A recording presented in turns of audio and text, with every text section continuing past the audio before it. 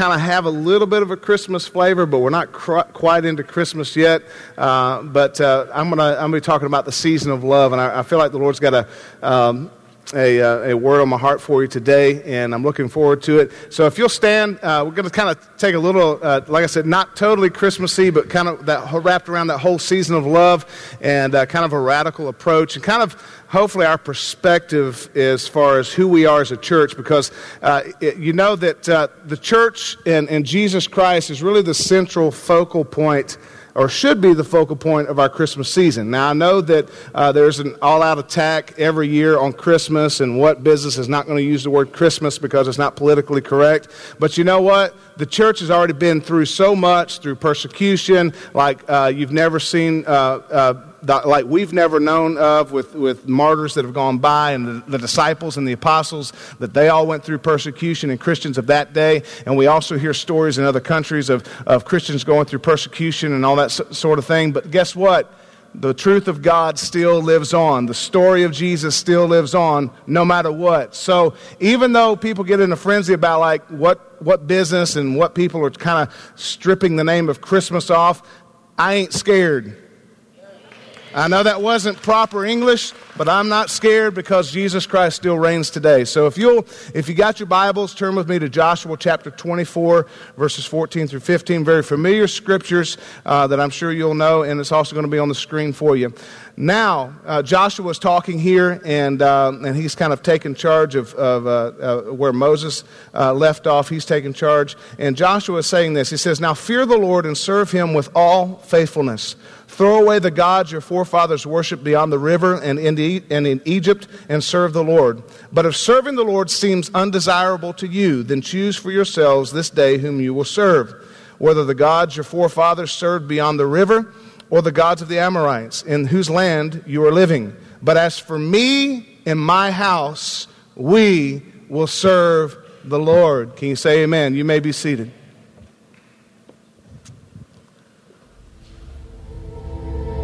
The mantra of the American dream is to advance yourself. With hard work, ingenuity, innovation, you can have it all. The frightening reality of the gospel. Jesus does call us to give up everything we have. And he may tell any one of us to sell all of our possessions and give them to the poor. But we don't believe this.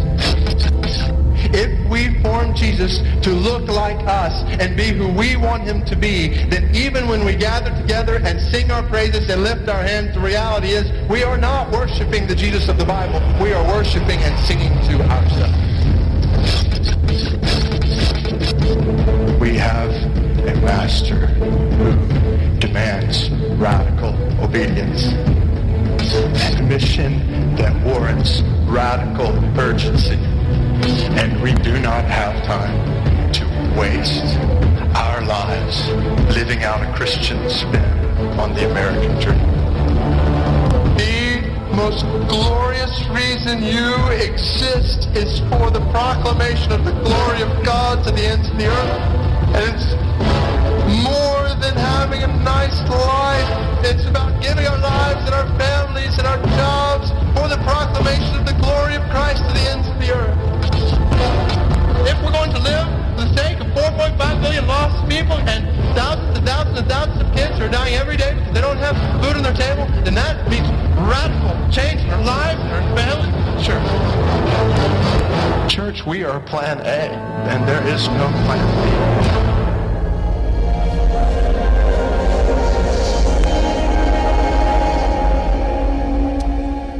We're plan A, right? There's no plan B. And so I want to, every time I see this video, I just feel like the most selfish person on the planet. Because obviously there's things that I want, there's things that I want to pursue, there's goals that I want to attain, and I believe I'm in a room full of people who have those goals. And I don't necessarily want you to think that those things are bad, because I think we should have goals. We should strive to better ourselves, to better our lives, for our children's sake, and all that kind of stuff in that pursuit. But I'm afraid that because of our American Western culture and who we are, now I'm proud to be an American. And I'm thankful for the price that was paid for our freedom. But I think sometimes we get spoiled. Amen? I would consider, when we really take a hard look at us compared to the rest of the world, we are spoiled rotten. Even our poorest in our nation are spoiled by comparison. And so in the season that we just come out of Thanksgiving, I am thankful for what God has given and blessed me with. I'm a blessed man. Pastor John puts it so clearly most every Sunday I hear him that he is a rich man. I'm a rich man. I am blessed beyond. I'm the richest man that I know. I'm blessed with a beautiful, wonderful wife. And I think I said one time when I spoke last time that, guys, if you want a beautiful wife, get the anointing, because it doesn't matter how ugly you are. As long as you have the anointing, God's going to give you a hot wife. And then I've got beautiful children. I do not know how I wound up with the most beautiful children on the planet. But even you all out there, if you've seen my children, have to admit that I've got some beautiful kids. And so how that happened? Yes, my mom's out there going, woo, woo, woo. Yep. And so I have some beautiful children, but I'm richly blessed. If we're not careful, we can get so focused on getting and wanting more and more that we forget the reason for this season, and really the reason that we should have for every season, not just Christmas. It seems like Christmas is when everybody, season of love, when we focus on Jesus and the gift that he gave us, and it's like the rest of the year we kind of just leave it aside. We don't really focus as much unless we come to church, and then it's like, oh, we hear pastor's sermon. It's like, oh, yeah, Jesus, I was supposed to put him first this week. And I'm guilty of that. So if you feel like your toes are being stepped on, I'm stepping on my own toes. But I want to, I felt like the Lord put on my heart, and this is a message that I've kind of preached a similar message in the past. And so I kind of want us to kind of let's change the way we think about church, because church during this time of year is really has the focal message, the good news message of the gospel of Jesus Christ, that he was born of a virgin, he came and he lived and showed us how to live life. In a nutshell, he died on the cross. He took our punishment upon his back and his body with it being whipped, and by his stripes we were healed. And then he was crucified on the cross, and he died a horrible death, and then he rose again on the third day. And because of that, we have freedom in him. We have life because of him, and life more abundantly. And I'm thankful for that. And so when we get to this season, it seems like we focus more on it, or we should. And so I want to encourage you that as we get to the gift buying and everything, that we really take a radical look and decide to do a radical change in the way we approach. And as the way we approach it. So I kind of want to just change the way we think about church for a moment. And maybe you would agree with this. Our current church cultural mindset, I think there's a cultural mindset that we're kind of stuck in a lot of ways. And if we're not careful, we get caught into this kind of cycle. And see if this doesn't kind of ring a bell with you. That our current church cultural mindset is this: say the sinner's prayer. So basically you're making a decision or a mental assent.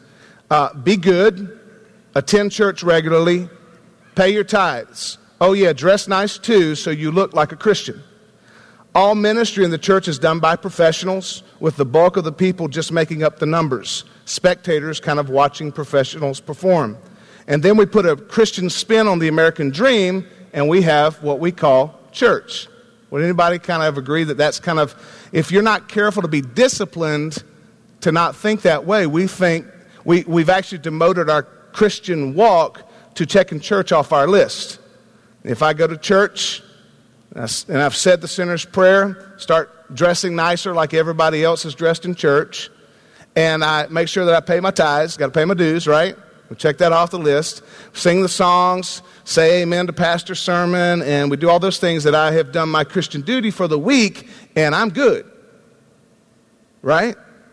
And so I think sometimes, if we're not careful, we kind of get into that kind of cultural mindset of church and really missing out on the beauty of what God has for us. And then we kind of put the spin on the American dream, the whole prosperity, and God will prosper us. As His Spirit prospers within us, we will prosper from that. And I believe that we ought to be the most blessed people on the planet. I'm definitely not arguing that point, but I think if we're not careful, we get so focused on the wrong things. And then when it comes to our day-to-day walk with the Lord, we make sure that we check God off our list. We have the Bible on our table collecting dust, and it's set in the right perfect position, and everything's good, and God's proud of us. Right? So let me kind of, this is kind of one of my soapboxes here for just a moment, and I kind of want to make a statement that could cause you to think I'm preaching, might be stepping over in heresy a little bit. So I'm going to say the statement, and if you can kind of let me kind of think through the thoughts before you start throwing your tomatoes, I want you to listen to me. But here's what I believe firmly in my heart, that you and I were never meant to go to church. And it got real quiet. And nobody's laughing either. Okay. You and I were never meant to go to church. Now, I'm going to let that drop for just a moment. I'll come back to that, and I think you'll kind of understand what I'm talking about. Here's what I believe our purpose for church is, because Jesus said it with His own mouth. In Matthew chapter 22, and verse 37 through 40, Jesus goes on to say, and it should be coming up on the screen, it says, hearing that Jesus had silenced the Sadducees, the Pharisees got together. One of them, an expert in the law, tested Him with this question: Teacher, which is the greatest commandment in the law? Jesus replied, and always when Jesus replied, it was kind of like, look out, He's going to shake some people up. Jesus replied with this. He said, love the Lord your God with all your heart and with all your soul and with all your mind. This is the first and greatest commandment. And the second is like it. Love your neighbor as yourself. And it's kind of interesting that God gave two things. Love the Lord your God with everything that's within you. That's the first and greatest commandment. And the second is like it. Love your neighbor as yourself. And then Jesus made a very profound statement. He said, all, how many know the Greek meaning of the word all? It's all. All the law and the prophets hang on these two commandments. Now, when you really think about what Jesus said there, all of the law hangs on those two commandments. And I believe when you really think about it, love the Lord your God with all your heart, soul, mind, everything that's within you. You kind of have that. I know it's kind of cliche. We kind of got the vertical situation taken care of, where you're seeking the heart of God, and you're in love with Jesus. And when you're in love with Him, the things, guys, when you fell in love with your wife and you got married, and then she started wanting you to adjust certain things, like maybe pick up your dirty underwear off the floor and actually put it in the dirty clothes, or maybe even help out, with the laundry. Maybe even help out with the dishes, and God forbid, change that baby's diaper. If you truly love her, you start adjusting your behavior to help out, right? Or you sleep outside in the doghouse, right? I'm just kidding. But you find that when you get married, and how many know that this is true, that you find there are little things that you wind up, you kind of preferred this way, but you realize that your spouse prefers this way, so you kind of start adjusting some of those behaviors. So just because you love. Some of the things, like you want to be able to give. Some of the things, after a long, drawn-out fight, you decide to finally adjust, right? Anybody with me? Man, y'all lying. I guess I'm the only one that's like that. But if you truly love someone, you start adjusting your behavior. So if you're in love with Jesus, then all the law stuff, God begins to write His laws upon our heart. And so we begin to line ourselves up with how we should live according to the law of God, because His laws are now in our heart, because we find that, His word says that I should do this and not this. So I adjust because I love Him, not because I'm scared He's going to stomp me out and send me to hell, right? Out of a heart of love, we begin to adjust our behavior. And so the second commandment is that love one another, love each other. And so when we love each other, we got our love for Jesus and love for others, everything begins to line in place because it's motivated from a heart of love. And so I believe that's why Jesus, from his own mouth, said all of the law, all the rules and regulations hang on those two principles. Because if you got those two taken care of, isn't it cool how Jesus just simplified things for us? If you can just get those two down, everything else is going to take care of itself. So when he gave us a commandment, he said, love the Lord your God with everything that's within you, and love your neighbor as yourself. Very profound. So two things, love God, love people. Also in Acts chapter 1, verses 5 through 8, very familiar scripture as well. For John baptized with water, but in a few days you will be baptized with the Holy Spirit. And all the Pentecostals said amen. So when they met together, they asked him, Lord, are you at this time going to restore the kingdom of Israel? See, the disciples, their focus was on the wrong thing.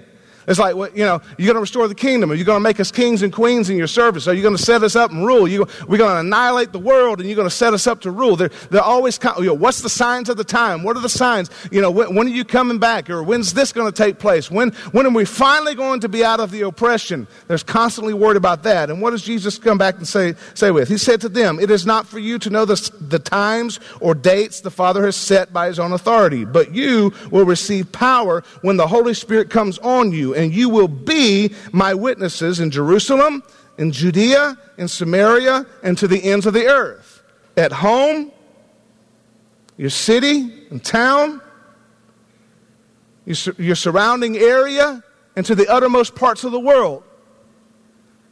So I kind of come back to what I was saying. You were never meant to go to church. You were never meant to merely demote your relationship to your church attendance to check it off the list. You were meant, here it is, to be the church. How can you go to something that you were supposed to be? It's not about a destination, it's about existence.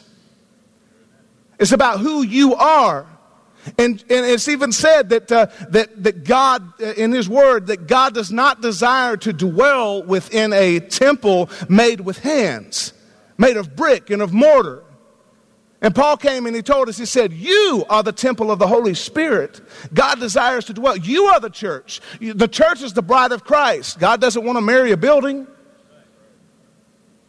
God wants to be married and close to you. You are his temple. You are his indwelling. And so I'm hoping that I challenge you this morning to realize that it's not about going to church. Now, we're also instructed that we're not to forsake the assembling of ourselves together. Because some of you probably thought about that scripture first. Like, wait a minute, you were never meant to go to church, but we are encouraged to come together. And that's why we come together on Sunday mornings. That's why we come together at some of our different events that we have, and Echo Youth Ministry, 365 Live for the kids, and all these things. That's why we come together to worship together, because there's encouragement there. There's lifting up. And there's nothing like, I can worship by myself, but there is nothing like worshiping with a group of people, a room full of people lifting up their voices. That's why sometimes I like to just kind of cut the music real soft or whatever and just hear the voices lifting up in praise. There's encouragement in that. There's power in that. Somebody shouts and somebody else wants to take off and run because of the power and the anointing and the presence of God that we feel in a place. So that's why Paul said, don't forsake that assembling of yourselves together. Somebody wrote the song, Me and Jesus Got Our Own Thing Going. That's not biblical. You're supposed to work out your own salvation with fear and trembling, but we are not supposed to kind of be islands unto ourselves. We are supposed to mingle with the body of Christ, but we're not meant to go or attend something that we're supposed to be. We were meant to be the church, be the bride of Christ. Amen. So here's the church culture biblical model, I believe. Matthew chapter 28, verse 19 through 20 says, go therefore and make disciples of all nations, baptizing them in the name of the Father and of the Son and of the Holy Spirit, teaching them to observe all things that I have commanded you. And lo, I am with you always, even to the end of the age. Aren't you glad that Jesus said, I'll never leave you nor forsake you. I will always be with you till the end. So his spirit and power and presence is going to be with us. But the church cultural mindset that we should have is to go and make disciples. to go to all nations. But you know what happens with this? This denotes, or this indicates, actual involvement in people's lives. And that can be very messy. You see, church, as we assemble together and everything, church is not supposed to be pretty. It's not supposed to be just all polished and everybody all dressed up nice and we got everything perfect and, the world can tell that we're different because we dressed up all nice and sang the songs just right and raised our hand at the right part of the song, said amen at the right part of the sermon. You see, when we're supposed to go and make disciples of all nations, that means we're supposed to actually get down to the nitty-gritty and get involved in people's lives. And like I said, that can be a very messy thing because not everybody's life is together. I've heard people say throughout the years in ministry of like, I'm just looking for the perfect church. Well, if you find the perfect church, better take you a stick of dynamite with you and immediately blow that thing up and send everybody to heaven. Because in about 15 seconds flat, imperfection is going to take place because somebody's going to walk in with an attitude. Somebody's not going to be happy. Somebody got drugged to church and they didn't want to come to church. And in starting a church, my wife and I, we pioneered a church one time, and we merged with we wound up taking over another ministry and melding that into the ministry that God had called us to. And so some of the comments that were being made as some of the transitions and changes that were taking place, some of the people were like, well, because you can't argue with the fact that, hey, we're going to reach the lost. We want to reach people. We want people to know the love of God. So we want to get out there. We want people to come in and know that they are part of the family of God and that they are loved by God and that He desires to change their life and set their life on the right track. And so one of the comments was made is like, yeah, we want people to come if they're here for the right reasons. And so I began to think about that, and I was like, well, what is the right reason to come to church? Because there's many different people that come in here in this room that come for different reasons. Now, I guess obviously the right reason would be to come. We're coming to worship the Lord, and we're an audience of many singing for an audience of one. You've probably heard those statements before. And we're here to worship God. We're here to join together and fellowship with the family of God, to hear an encouraging word that will hopefully challenge us and to go out into the community. Maybe that's the right reason to come to church. But you see, you're dealing with people, and it ain't perfect. Sorry, teachers, I botched up English just for a moment. But it ain't perfect, right? Because you got people that are here that woke up this morning, didn't know if they were going to make it through the day, coming, and they need a word of hope because they're thinking of ending it. They're thinking of doing something drastic and devastating to their life because they're about to give up. You've got people who are here, they don't even know how they got in the door, but somehow they wound up on the back seat. I'm not looking at anybody on the back seat right now because I don't know. But somehow they wound up in this room sitting down and they don't know how they got here. I've personally came across people that they came in and sat down and was like, I don't even know how I got in here. The Holy Spirit just led them. They were in they may have been drunk or high on drugs or who knows what happened, but they wound up here. Then you've got some people that are here because that cute girl goes there. And I've been trying to get her out on a date, and she said, if I don't come, I better come to church. If I don't come to church, there ain't no hope. Right? And you got young people, you got other people who've been drugged to church. My wife or my husband's been bugging me about going to church with him. I don't want to come to church. Or that family member's been bugging me. You got people here for different reasons, right or wrong. So church is a messy thing. And we are called to go and make disciples. We are called to get involved in those lives and to see hope and love come into those people's lives. Isn't that a beautiful thing? So church is not supposed to be all pretty and everything. It's supposed to be messy because Jesus has the cleansing power to clean it all up. And so sometimes you just need to be, when people get to the place where they're just ready to vomit life out on the table, and I know that's kind of a gross analogy, but they're just kind of throwing up everything that's happening in their life. When they get to that point, the Holy Spirit's cleansing them, and you're there to when my children would get sick, and that would happen. And I, as a loving parent, was willing to get my hands dirty to clean my child up. I was there with the cold rag to rub their face, to comfort them, ask them if they felt better. Ask them if there was anything I need. You need a drink of water. You can come sleep with me. You can come lay in the bed with me tonight. So you can be by dad or you can be by mommy, right? We're there. And so when that begins to happen in people's lives, they got to have somebody there. They got to have a brother or a sister or a mother or a father or a grandpa or grandma, someone who's adopted them into their family to love them and say, hey, I'm there for you. I'm getting involved in your life. And it's a beautiful thing. We were meant to be the church. I'm going to try to go through here quickly just for a few more minutes. I believe there are a few roadblocks to this in our lives because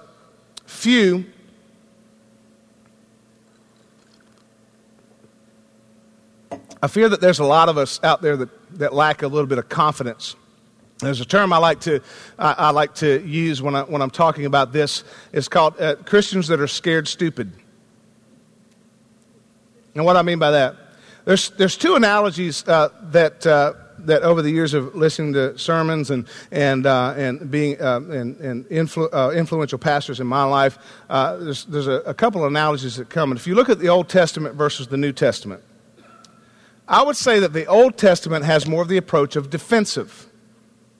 And if you look at the law talks about stay away from this, stay away from that. If you touch that unclean thing, you've got to go through this rigorous cleansing process to make sure that you're cleansed.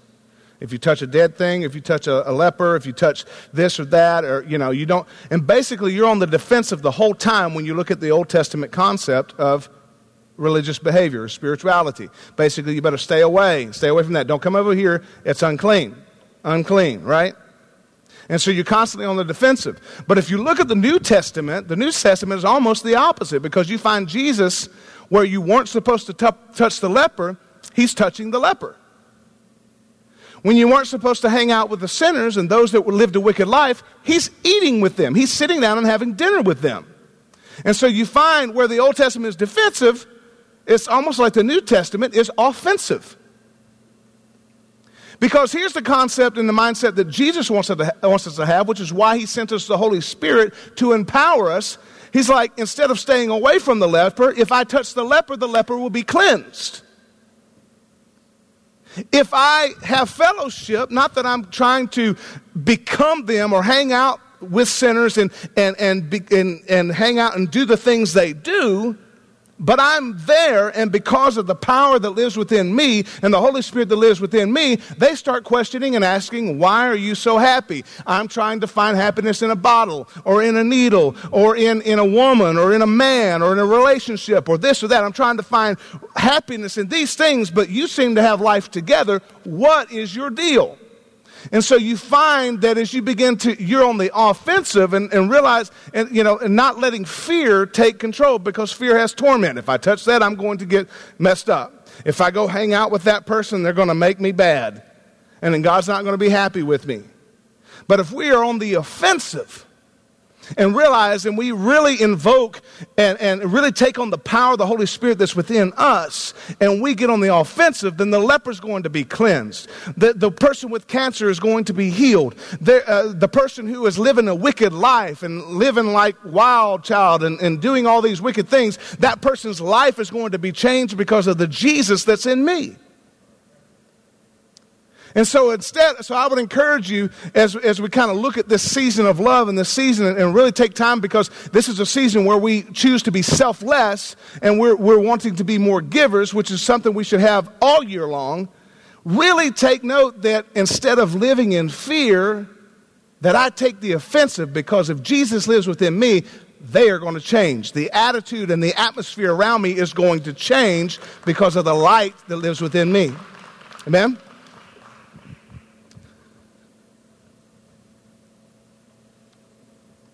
That's why Jesus said, when he talked about the Old Testament, he said, I didn't come to do away with the law. I came to fulfill the law. In him is the fulfillment. There's another area here where there's no confidence or doubt of your ability. You've probably heard this a million times preached by ever how many sermons you've listened. At some point in time, you've probably heard someone say that God has given you the ability to do His work. God has given you a special talent. God's given you a special ability. And yet, when we look at somebody who's a great communicator, I consider Pastor John one of my favorite communicators. Not just because I'm on staff and he's paying me to pump him up, but he truly is one of my favorite communicators because he's in fact a communicator. You see someone like that, you're like, wow, if I could speak like that, I could really make a difference. Or you see, we are blessed with singers, we're blessed with musicians. If I could play drums, or if I could play bass, or if I could sing like she does, or sing like he does, then I could really make a difference and impact in the kingdom of God. And how many times any of us have battled that? And I would dare say that every one of these people on stage have said, if I had such and such, I could really make an impact on the kingdom of God. And you would say, why would you ever think of that? Look at your talent. But the same thing goes for you. Why would you ever think of that? Look at your talent and ability. But we have this doubt that anything's going to happen. We're scared stupid, first of all, and then we have this doubt of our ability. And we have no confidence. I want you to watch this video and see if this speaks to you. Off the team, whatever, there's so much instability, so much that we don't understand, that we don't know. For me, growing up, it was, a lot of you guys know my mom died giving birth to me. Then my dad remarried. Then my stepmom died in a car accident when I was 9. Then my dad got married again. Then my dad died of cancer when I was 12. And so I'm in junior high. My mom's dead. My stepmom's dead. My dad's dead. The only close relatives I had were my aunt and uncle, George and Sandra. And then when I was in high school, they got in a fight. And my uncle George shot and killed my aunt. And then stuck the gun to his own head. Killed himself. So I'm 16 years old, and this is life to me, going, man, what's next? Everything seems to be falling apart, and we get a little worried, we get a little scared. And this is what Christians do, they try to serve God, but then things get a little rocky, and things get a little unstable, and so we go, okay, that was nuts. I don't want to live like that. Let me hold on. And this is your routine. This is what so many people do. They go, you know what? I'm not going to try anything crazy. I'm just going to sit here, and I'm just going to hold on. And this is what you look like. You just go, this is what people do. You know what? I'm just going to have my nice little family. We're just going to, we're just going to keep to ourselves. We're going to live in a gated community. I'm going to homeschool my kids, make them wear helmets everywhere. I'm going to... I'm not going to let them outside because sun has bad rays. I'm going to, just on and on and on. And you just live your life in the safety of, I don't want to do anything crazy for God. I just want to, go to church on Sundays and maybe give like 2%. And maybe help the nursery because I feel guilty. And then you do this your whole life. And then you go, your greatest prayer is like, God, you know what? I would love to die in my sleep and not even feel it. And then just go up to heaven. And so you want to die like this. Just in your sleep, right in the middle of a dream, good dream, the dream you're going to heaven and you don't even feel it. And then suddenly you wake up, you stand before the judge and you go. Now, if...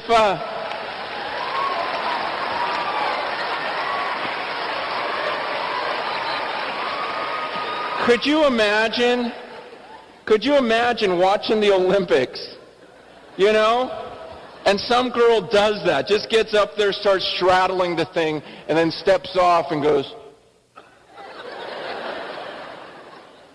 what is the judge supposed to do on the card? You see, and to me, I go, man, that's the routine that so many Christians are headed for.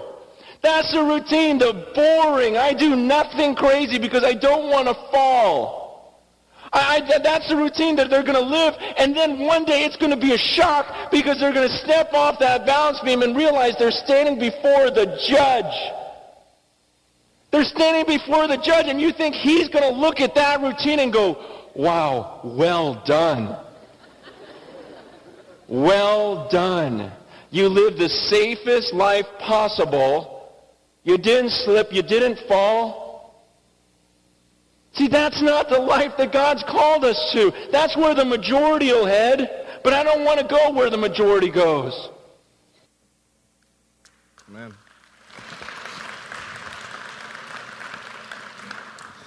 In Matthew chapter 24, verse 14 through 30, we have the story of the talents. And how many are familiar with the story of the talents? Where to one was given 5, to one was given, to one was given 10, one was given 5, and one was given 1. No, 5, 2, and 1, right? Uh-oh. Sorry. I'm like, wait. My stories are getting crossed, and you know how you do that, but my tongue gets caught in my eye tooth, and I can't see what I'm saying. So anyway, one was given 5, one was given 2, and one was given 1. And we know the one that had 5, he went and invested that and doubled the income. The other one with 2, he doubled that as well, invested it, and took the risk, and they went out there and risked it. The one with the 1 was like, I know my master, and if I lose this, I'm in big trouble. So he went and buried it so he wouldn't lose it. And then sort of like with this video, when the master came back and he said, well done, good and faithful servant, to the one who had 5 and doubled it, entered into the joys of my kingdom. You were faithful with little, now I'm going to make you ruler of many things. The one with 2, same thing. And then he comes down to the one with the 1 and is like, hey, I know you're a shrewd businessman, and I know, that you all these things that you're blessed with, and I was scared, didn't want to lose it, so here's yours. It's like, ta-da, I kept it. And what does he do? He throws that servant out, you wicked servant, torment for you. Right? I went and did a little digging on the talent. You see, if you're not careful, you'll look at different people with different talents. You say, this person has many talents, and that person has a few talents, and I only have this one thing. I don't even know what I have. And let me give you a little clue. Hidden within your abilities is clues to your purpose in life. If there's something that you are good at, that God has made you good at, it gives you a clue as to what your purpose, and it may not be totally clear in the beginning, and some people figure that out at a younger age, some people figure that out at an older age. But hidden within your talents and abilities are clues to what God has purposed you for. And I did a little digging, and so I want you to know that when you read that story, do you realize that you have been given at least one talent and you are worth a lot? Here's what a talent was worth. A talent was a monetary unit worth about 20 years' wages for the laborer. One talent was equal to 20 years' wages. So he wasn't given just one little coin. See, when I was growing up in Sunday school, I thought one got 5 coins, one got 2 coins, and one got 1 coin. No. The boss man gave them 20 years' wages with each talent that was given.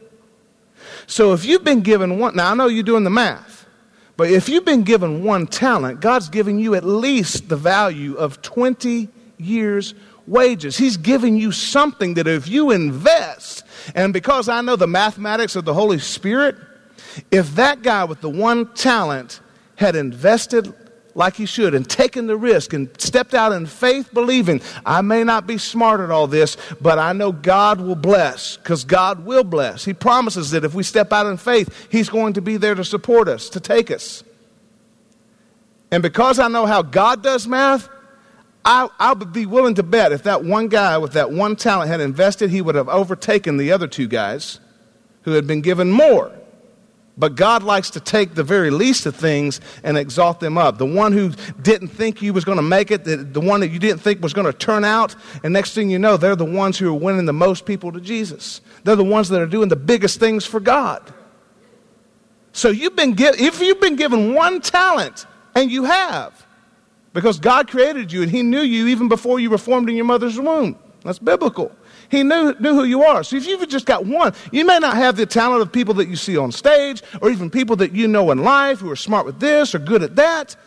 God has blessed you with something, and if you'll just take the risk, not allow yourself to be scared stupid, but be on the offensive and not the defensive, and not doubt your ability, God is going to bless. Because you're not meant to be me. You're not meant to be Pastor John. You're not meant to be Pastor Drew. You're not meant to be your brother or your sister, your father, your mother. Some of you are probably thinking, thank God.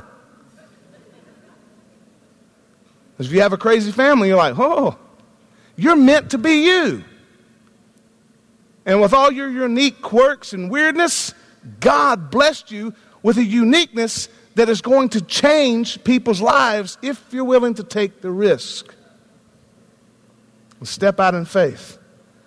Some of us have apathy, no love or concern, lacking enthusiasm for things in general. Matthew chapter 24, verse 12 says, because of the increase of wickedness, the love of most, or the love of many, will grow cold. You know, when I look at the news and I see all the bad things that are going on, you hear some people talk and the country's going to hell in a handbasket. You hear that happening and you see all that. It makes you want to give up. If you have a steady diet of bad news, it just makes you grow cold. Because of the increase of wickedness, the love of many will grow cold. So maybe there's apathy that you might be dealing with, no love or concern. In 1 Corinthians chapter 13, it says, if I speak with the tongues of men and of angels, but have not love, I am only a resounding gong or a clanging cymbal. If I have the gift of prophecy and can fathom all mysteries and all knowledge, and if I have faith that can move mountains, but have not love, I am nothing. If I give all that I possess to the poor, and I surrender my body to the flames to be burned, but have not love, I gain nothing. So we allow our love to wax cold, we're going to freeze up. It's like the person who never gets off the couch and is always watching TV and never exercises and all that. Their joints freeze up. That's exactly what happens to you spiritually, is you freeze up and you can't move anymore. Because of the wickedness, we allow our concern and our compassion to grow cold. I hope that none of us are there. My last video, I want to show you this story. When I saw this story, it was like, wow. It makes you want to cry. It's a story of Sherman, and I want you to watch this.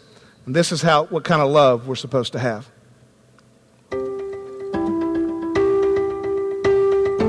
Yeah, Sherman was the leader of my 12-step men's group. Met Sherman through Celebrate Recovery. The first recovery meeting that I attended here on a Friday night, he was leading the group that I was in. And I didn't want to be here. He was sitting directly across from me, and every time I looked up, he was just looking at me and smiling, and I'm like, oh, great. Sherman is loving, kind, generous. He doesn't get mad at everything. He's calm, peaceful. He was just so open. It was like, wow, he cares, but he don't care, I've talked to him about anything, and I know he's not going to say nothing, or he ain't going to judge me. That's what I needed. That's what I think people need in life. My first year of sobriety, he threw a party for me, you know what I mean? And no one ever does that before in my whole life. To have somebody along the way that he cares for me, you know what I mean? That made me even feel, to keep me going on my recovery. Sherman is a disciple of Jesus. I was actually with him when the accident happened. There was about 20 of us up camping. So I just remember here screaming, because it's kind of out in the middle of nowhere and there's no cell phone service. So these people were driving through the streets, these dirt roads, screaming. And he just comes up and he says, you have two people out riding ATVs? And we said, yeah. And they said, he's like, one of them's hurt really bad. He said, follow me, I'll take you to where they are.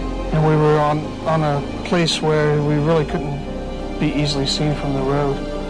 And I was freaking out because he was just laying there and he couldn't do anything for himself, and I couldn't do anything. And he's like, hang on, dude, I'll pray. So he was ministering to me. He was laying there on the ground. With all of his hurt and pain and injuries, and he was ministering to me.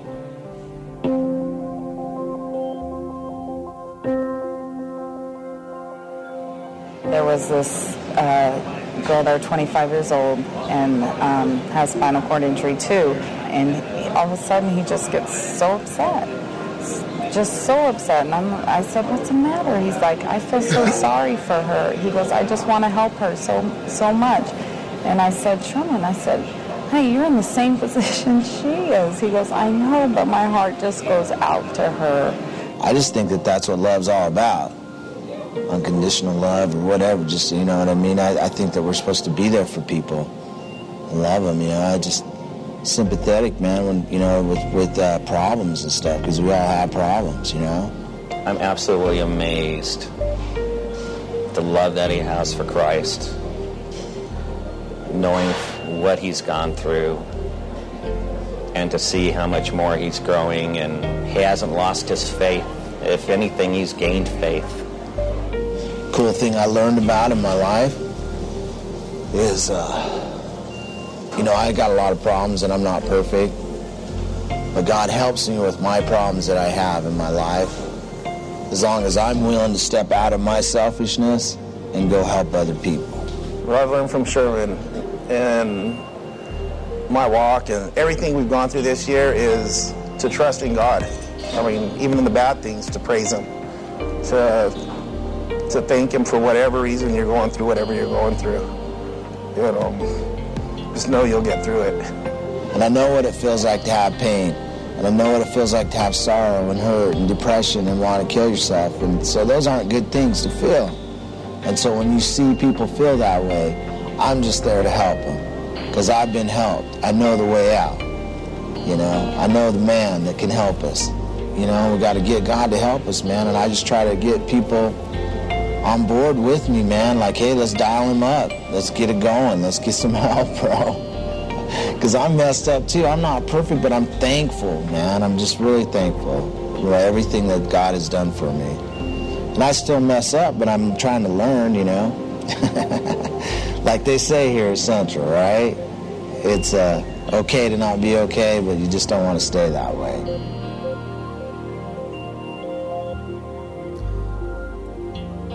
I love that. It's okay to not be okay. You just don't want to stay that way. And when you have that perspective and you come across someone who is lost, who's hurting, and you just have that tenacity of like, you're not scared of what they're doing or what they've done. You just know what they can become in Christ. And you have that kind of love and tenacity. Everybody knows the love chapter, 1 Corinthians chapter 13, but it says, love never gives up. Love cares more for others than for self.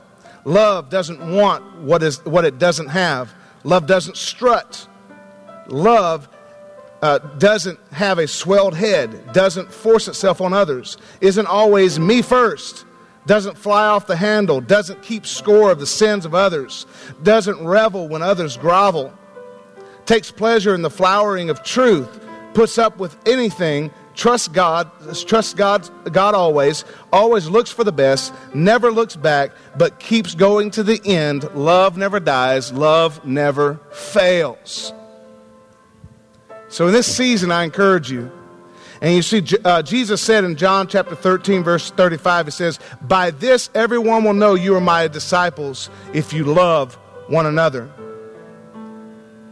We will serve the Lord are not always easy words. And for some, it actually costs them their lives. You've heard the many stories in other countries where even to this day, people are being killed for the name of Christ. But it's this distant concept because it's on the other side of the planet. It hasn't really touched us. But I encourage you to let the love of God just dig down deep in your heart and somehow let that type of tenacity and love for God take hold of you, so that you don't grow cold, you don't grow apathetic, you don't lose hope and doubt that you will ever be able to make any kind of impact or change in anyone's life. Start with you, start with your family. Say, as for me, just like Joshua said, as for me and my house, we will serve the Lord. And let that awaken in our hearts. We as Americans, we have it easy. But let's make the most of it this season and truly live our lives to love God and to love people, to make a difference. In Isaiah 52, verse 7, my final scripture says, how beautiful in the mountains are the feet of those who bring good news, who proclaim peace, who bring good tidings, who proclaim salvation, who say to Zion, your God reigns. And God reigns in this season. God reigns in your life. No trouble, no trial, no situation can overcome what God wants to do in your life. Would you stand with me this morning?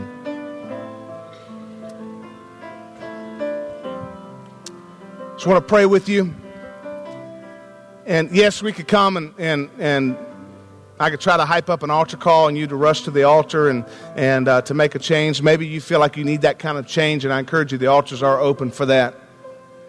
But I want to encourage you to make a decision and asking the Lord to not let you have the concept of just going to church and making sure I check off my Christian list to make sure I'm a good Christian believer. But you would actually be the church this season and every season. That you wouldn't let this time go by to where you won't be the love of Jesus to someone.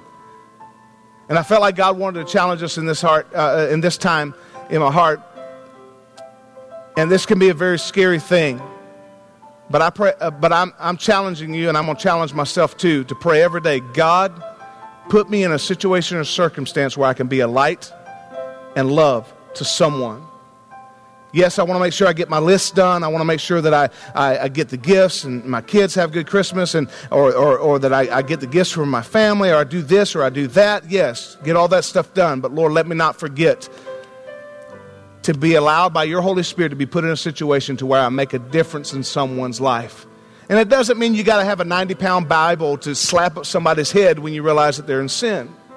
Sometimes it's just a smile. Sometimes it's just a simple, when they vomit life's issues in front of you, taking them by the hand and praying with them, lifting them up, wrapping them in your arms and saying, I love you, and so does Jesus. Giving just that simple ray of hope. And just being led by the Holy Spirit, because you see, you don't even have to say words. In fact, there was a preacher one time that says, proclaim the good news of Jesus Christ and be a witness. And use words if necessary. Preach the gospel. Use words if necessary. Let your life so shine. Be the light of the world. So let's pray.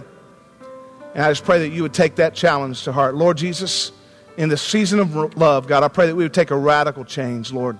There is no plan B. We are plan A, and that's it. God, you sent us to be light to the world. You said that we were the light of the world, the city that is set on the hill. God, we want to shine you. We want to shine you, Jesus, to people, Lord. We want to shine your love.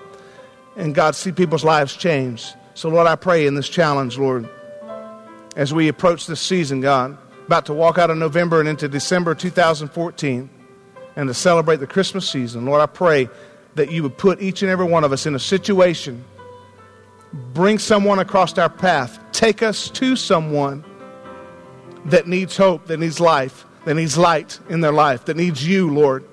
And I pray, God, that we'd be sensitive to the Holy Spirit. The Holy Spirit, you'd fill our mouth with the words, if words are even necessary.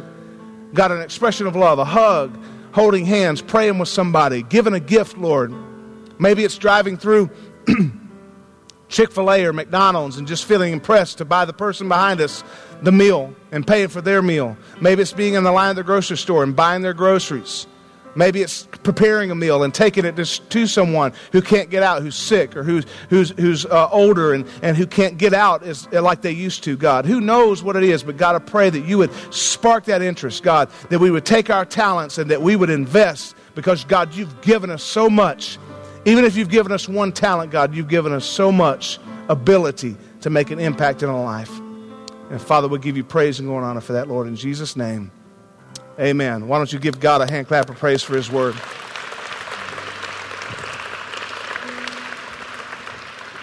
Got one more thing for you.